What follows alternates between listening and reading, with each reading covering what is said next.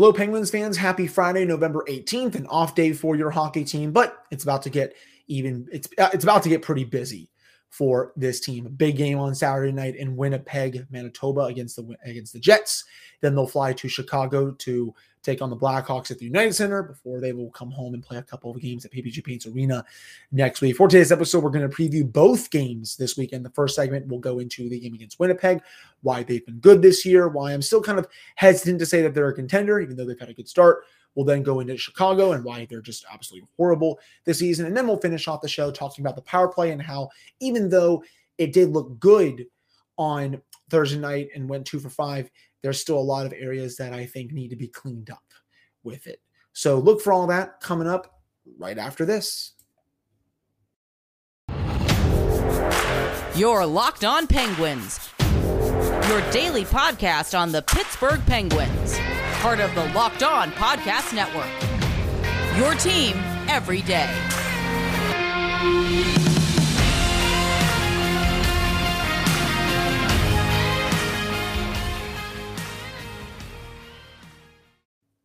All right. Good afternoon, everyone, and welcome back to another episode of the Locked On Penguins podcast. I am your host, Hunter Hodes. Remember to follow me on Twitter at Hunter Hodes. You can also follow the show's Twitter at LOPenguins. Yes, Thon, you can say hi. Yep. I can pick you up here. Say hi to the camera. Yep. Wave your paw. Okay. You can go back down now, buddy. Again, plug the socials for you all. Thrawn has just decided to be a total nut. Today. Today's episode is brought to you by BetOnline. BetOnline has you covered this season with more props, odds, and lines than ever before. That is BetOnline, where the game starts. Again, you can follow me on Twitter, Hunter Hodes. Follow the show's Twitter at LOPenguins. And for another time, thank you so much for making this your first listen of the day. So let's get into today's show. The Penguins will face off the first of two meetings against the Winnipeg Jets. And the Jets, so far this year, they've won 8 of their last 10 games. They're 10-4-1. They're 1 point out of first place in the Central Division right now. That's, I think, kind of due to the Avalanche being off to a little bit of a slow start. They're 9-5-1, so they're at about 19 points. But the Jets have been playing some good hockey this year. And, it looks like Rick Bowness, obviously a good defensive coach. I kind of dumped on that hire when it was made, but, he has the Jets playing some pretty good hockey right now. And, you look at who's leading the way. It's Kyle Connor and Mark Scheifele. Connor has 15 points in 15 games. 5 of them are goals. Scheifele actually leads the team in goals. 10 of them, 14 points in 15 games. Josh Morrissey has 16 points in 15 games. Pierre-Luc Dubois has been awesome. Neil Pionk, Blake Wheeler, Adam Lowry, the usual suspects for the Winnipeg Jets. And, of course, Connor Hellebuyck, who, in my opinion, is one of the 3 best goaltenders in hockey. You look at their lines right now. If you go to Daily Faceoff, Connor does play with Scheifele and Sam Gagner on the top line. So anytime you can put Connor and Scheifele together, good things are going to happen. And they both have been awesome this season. Kyle Connor is actually just coming off a hat trick against the Anaheim Ducks on Thursday night. That was a 3-2 overtime win for the Jets to get to 10-4-1. On their second line, Cole Perfetti with Pierre-Luc Dubois and Blake Wheeler. Wheeler, not what he used to be, for sure, but he still has 4 goals, 10 points in 15 games this season. Dubois is almost at a point per game pace. He's someone to, I think, keep an eye on these next couple of years. I'm not really sure if he's going to be re-signing in Winnipeg. I've listened to 32 Thoughts a couple of times over the years where they've talked about Dubois, and he seems intent on testing free agency. I don't know if he wants to sign back there, but as long as he keeps playing at this pace, he's going to get a lot of money for whoever signs him. After this season or and then it's in the season after that. Adam Lowry is on the third line. David Gustafson's on their fourth line. And some of their bottom 6 just kind of has a bunch of players who, I guess they're kind of to say the least, two of their players down there, 4 combined points. Axel Janssen, Fayalbi, I think he was a former member of the Capitals. He only has 1 goal in 13 games this season. Dominic Toninato, no points this season. A lot of their players down in the bottom 6 have really just not done anything.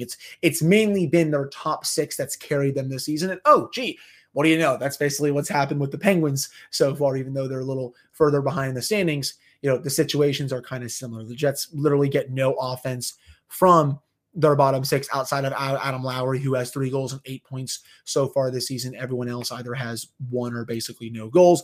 All of their offense forward-wise has come from Dubois, Scheifele, and Connor. One of their big injuries right now, Nikolai Ehlers, he is still on IR. They're also without Dylan DeMello, Mason Appleton, Morgan Barron, Logan Stanley. Defensively, it's not the best group, but they get the job done. Morrissey, he has been electric for the Jets this season, leads the team in points. He's someone who you don't usually would think is a number 1 defenseman, but he is still a good player. Neil Pionk had a really good year a couple of years ago, kind of went in the opposite direction last year. This year, though, off to a good start, looking like the Neil Pionk that we saw from a couple of years ago. Brendan Dillon, former Washington Capital, and Nate Schmidt, former Washington Capital. They are both on the same pairing together. And then Dylan Sandberg and Kyle Capobianco it makes up the third pairing. So they're not deep on defense, but they do have some good players down there who can push the puck, play well in their own zone. And, when you play a style that, Rick Bowness, that kind of coaching where it's very defensive, they're not high scoring games, at least, Rick Bowness, if he could win every game 1-0 or 2-1, he would. Heck, even maybe 3-2 sometimes is a little too much for him. But, you know what you're going to get. And I think the Penguins, they're going to have to, they're not going to get a ton of good chances on Saturday, but the ones that they do get, they're going to have to try to make them count, because in net is the greatest equalizer, and that is Connor Hellebuyck, who, again, he's at least the 3rd best goaltender in hockey. You can even make an argument that he is better than Vasilevsky or Shesterkin. I personally think they are just a little step above Hellebuyck, but Hellebuyck is off to another great start. He's honestly been carrying that team for the last several years. The Jets are a team, to me, could they make the playoffs? Sure, they're off to a good start right now. They're 1 point out of the Central Division, but I just don't see them as a team that it would really go anywhere once they get in. I mean, sure, Hellebuyck gives them a chance in any game, but even with Ehlers back, I just don't think they have the offensive firepower to compete with a team like Colorado in a 7-game series, to compete with a team maybe even like, I don't know, Dallas in a 7-game series. I think Minnesota and St. Louis are going to start waking up here at some point. They mainly just rely on a few players to score their goals, and everyone else just goes out and plays defensive-minded hockey. So as long as the Penguins, they're able to contain Connor, Scheifele, Wheeler, and Dubois and all those guys, they should be fine to win this game, unless, Connor Hellebuyck just comes out and has a 50-save shutout or something like that.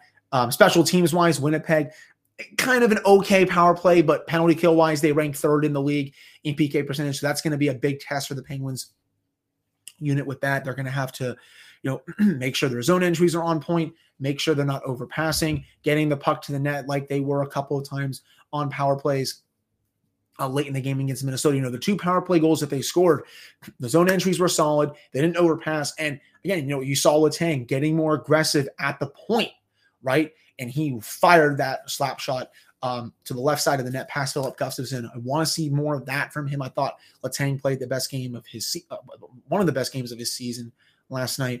And then the second power play goal from which came from Gensel to Crosby, that beautiful pass right through the blue paint. Sid is able to just, somehow score that, even though I don't even know how that pass went through. I don't know if you're going to get that kind of chance against a Rick Bowness level squad. But, it's plays like that you want to try to get the puck to the net and have good things happen. So, I think that's going to be a big key for me in this one is for the Penguins to find a way to break through that really stingy Winnipeg penalty killing unit. Again, if they just kind of make it a wash with the top 6, I think the Penguins' bottom 6 is better than Winnipeg's, and that says a lot because I don't really think the Penguins' bottom 6 is that good either. But so this should be a really good game. I think this is a good test right now, just because the Jets are one of the hottest teams in the league. They've won 8 out of 10. They're 1 point out of second in the East, 1 point out of first in the Central Division. They have one of the best goaltenders in hockey, who I believe right now is top 5 to 10 in goals saved above expected. He's going to be a candidate for the Vezina again. That team felt like they needed a big change in the coaching leadership coming into the season, and so far, Bowness, after he quote unquote retired, he's been doing a great job with him, and I'll be curious to see if that continues. So big game on tap for this one. Those are my main keys for the Penguins, I think, to win that game. Obviously, you want to have a good start. Winnipeg's arena, it's usually a tough place to play, and it's one of the loudest arenas in the NHL. You know, Jets fans are always going to bring it. It's not a whiteout in the playoffs. That's when it gets ridiculously loud, but still, you know, Jets fans, they're very loyal, and, you know, especially with how great of a start they're off to, they're going to pack that building and make it very difficult for the Penguins to win. As for who starts, it's kind of a toss-up. Would not be surprised if they do go back to Tristan to try to say, hey, you know, go out and prove that, you know, that the last start was not you, and that the last several other starts before that were not you. You know, we'll have to see, but I also would not be surprised if it is Casey DeSmith. If it were me, I'd probably go Jarry for this one and then DeSmith for the one in Chicago. You could do either one just because the Blackhawks are not that good, and I'm going to touch on them a little later on in this episode. But, you know, all that matters is that this team gets better goaltending down the stretch. None of their improved play, 5v5, penalty kill, you know, defensively with taking care of the puck, none of that is going to matter if this team cannot get saves on a consistent basis. It doesn't matter who is in the net. Tristan Jarry, for example, had 919 save percentage last year, about 58 appearances this year, well below 900, bottom 5 to bottom 10, and, you know, goals saved above expected.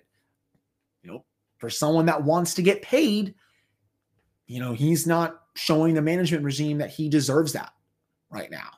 And if he doesn't turn around, I don't think the Penguins will hesitate to look somewhere else for their number one goaltender after the season. So again, none of this recent play will matter unless the team doesn't start getting saves from either goaltender. They've won 3 out of 5. It's good. They've climbed back up into close to the playoff position. They're 3 points out right now, if my math is correct. They're about 9th, 10th place in the East. They're not in 14th or 15th anymore. They're kind of just in a jumbled mess of teams right now. But still, you know, they got to get saves on a consistent basis.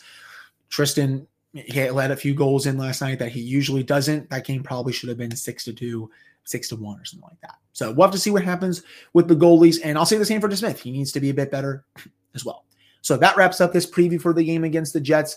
It's always fun watching them play Winnipeg. I love watching Kyle Connor, and Scheifele has been underrated for numerous years at this point. And I know Wheeler used to be awesome, and he's kind of, I wouldn't say he's fully washed, though he's getting there at this point. You know, he's still always been a good player. And of course, I always will love watching Carter Hellebuyck. He's incredible. So that wraps up this segment. Coming up in the second segment, we're going to preview the game against the Chicago Blackhawks on Sunday, and just look into how brutal they have been this year. But before I get to that, let's get into BetOnline. It's your number one source for sports betting info, stats, and news and analysis. You can get the latest odds and trends for every professional and amateur league out there, from football to basketball to soccer. The World Cup is coming up in just a few days for my soccer fans to listen to the show. There's also esports for those that like, you know, Fortnite, Warzone, you know, Overwatch, any other game, Apex Legends. We've got it all at betonline.net. And if you love sports podcasts, you can find those at BetOnline as well. We're always the fastest and easiest way to get your betting fix. You can head to the website today or use your mobile device to learn more. That is BetOnline, where the game starts. All right, I'm back in this episode of the Locked On Penguins podcast. I am your host, Hunter Hodes. Remember to follow me on Twitter at Hunter Hodes. You can also follow the show's Twitter at @Penguins. And of course, thank you all so much for making this your first listen of the day. So let's get into the Chicago Blackhawks this season. This is the Hawks team that they were set up to tank this season. You know, their management regime came out and said, yeah, we're going to stink. That's the direction we're going in, rebuilding. Jonathan Toews and Patrick Kane obviously are not happy about it. I have to think they're going to get traded before the trade deadline. I think they're going to have suitors. Kane especially, he's still a world-class talent. Toews is still a good player, not nearly what he used to be. I still remember when people used to say that he was better than Sidney Crosby. Hint, he was never better than Sidney Crosby. I don't know why that trend even started to begin with. I guess people just hated Sid that much, but still, good player, can be serviceable on a cup contender, and I think both of them will be gone by the time the trade deadline rolls around. Right now, the Hawks, they've lost 8 out of 10. They're 6-7-3 to start the season. They're in second to last place of the Central Division. It's crazy that they're only 1 point though behind the Blues and the Wild, two teams that, were trying to contend this season. That just goes to show, just how bad that division has been. I mean, heck, the Blackhawks are, if I can look at the standings right here, they're 2 points out of fourth. I mean, the Predators are 8-1. Heck, they're 4 points out of third behind the Avalanche. It's just, obviously some of those teams are going to pass the Blackhawks at some point, but it's really funny how some of these teams in there just have not pulled away, and they're just off to some slow starts. But the Hawks, they're not going to be going anywhere this year. Just look at the lineup that I'm about to show you all. I mean, Philip Kurashev, Max Domi, Patrick Kane. I mean, when Max Domi is your top line center, that's just an unserious team right there. Andreas Athanasiou, Jonathan Taves, and then Taylor Radish on the second line. Athanasiou, I definitely think he can get something at the trade deadline. He's always been a pretty streaky scorer, someone who has a nice shot. Would not be surprised if the Blackhawks maybe got like a mid-round pick or something like that. On their third line, old Penguin Sam Lafferty, Jason Dickinson, and then Mackenzie Entwistle, Colin Blackwell, Reese Johnson, and Boris Katchuk on the fourth line. So just not a lot there forwards-wise. You obviously know Kane, Taves, they're great. Max Domi, he's a good player, and I think he could definitely be had at the deadline for a decent package as well. Maybe they could try to get a first for him. I don't know if they could, but I'm sure they're going to try. Definitely, I think a second. I do think a team will pay a second for Max Domi, just on the name alone. Athanasiou, Kurashev, I think could go.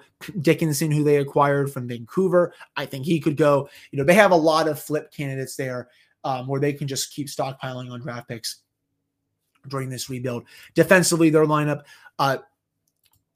I'm not kidding. Jack Johnson is on their top pair with Ian Mitchell, Jared Tenorti, Connor Murphy, Jake McCabe, who is honestly not a bad player, is on their third pairing, and then Philip Ruse is on their third pairing as well.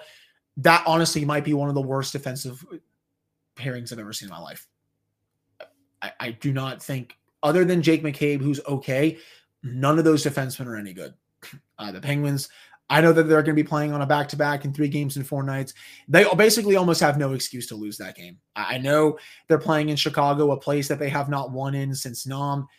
The fact that I can't even remember the last time they won in Chicago just goes to show how awful they are there at the United States. I'm going to actually try to look this up for the Penguins. Last time the Penguins won in Chicago, because I am trying to figure this out, and I just really, I wish I could find this head to head. Well, at least I found the head to head. Yeah. Okay. So I believe 2014. If this is correct, I believe this is correct.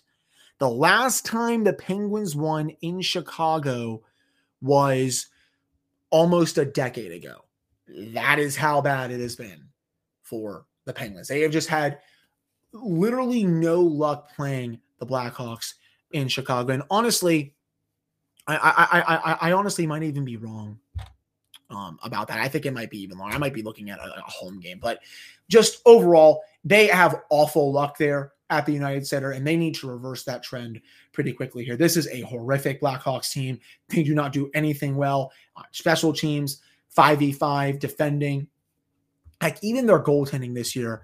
I mean, Peter Mrazek, Arvid Soderblom. I mean, this is a lineup that is truly set up to tank.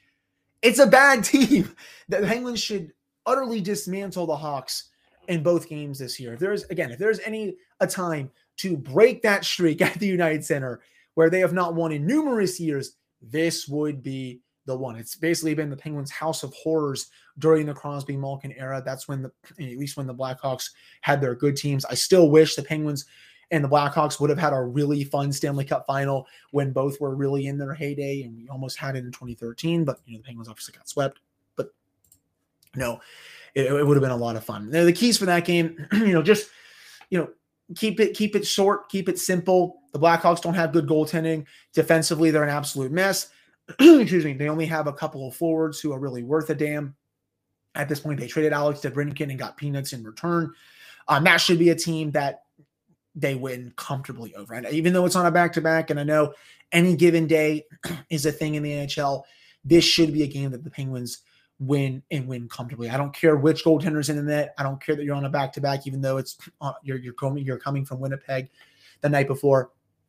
The Penguins have to win that game. The Hawks just stink. So, when you're playing a team that's openly admitted to tanking for Connor Bedard, and you're trying to contend, you got to get, I want to call them gimme points, but they're also kind of are gimme points. So you got to bank those points at the end of the day. So that wraps up this preview for the game against the Blackhawks, looking at their lineup, looking at just some keys to the game. Again, just making sure that, you're not letting two goalies who are really past their prime to this point beat you. The penalty kill, continuing to have that momentum at 5v5, just grinding the Blackhawks down just because they have some of the worst underlying numbers in the league.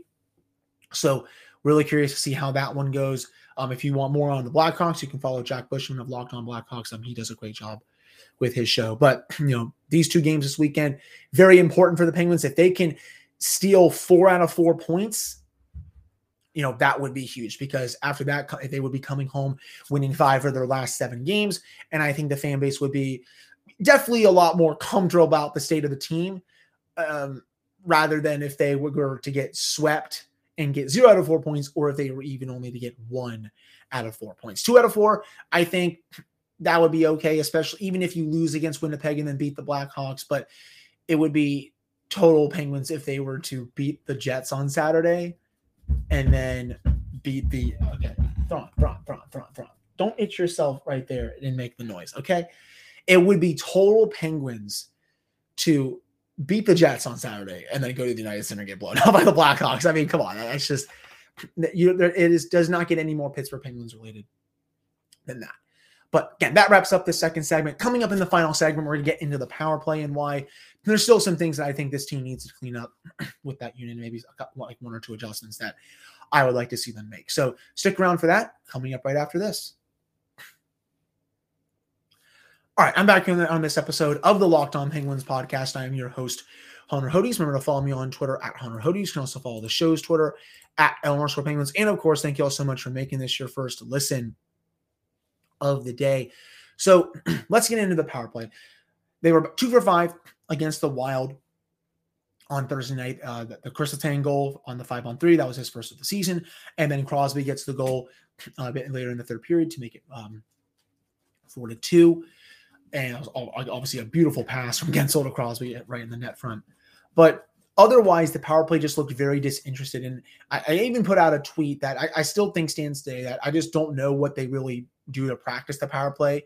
During those practice sessions, it just seems like they keep doing the same stuff and they're hoping that it works. And sure, it worked against the Wild. You scored 2 power play goals, but going up against a team like Winnipeg, who again is one of the most stingy penalty killing units in the league, I don't think that stuff is going to work. And for the zone entries, I would love to see them get away from that drop pass where Chris Letang is coming up and then he just kind of sky hooks it. I wouldn't say sky hooks it, but he just passes it back, leaves it for Evgeny Malkin, who comes into the zone. But, a lot of times, well, a decent amount of the times, I should say, he comes into the zone and then the puck is just taken from him and then it's just fired down, or whoever it is.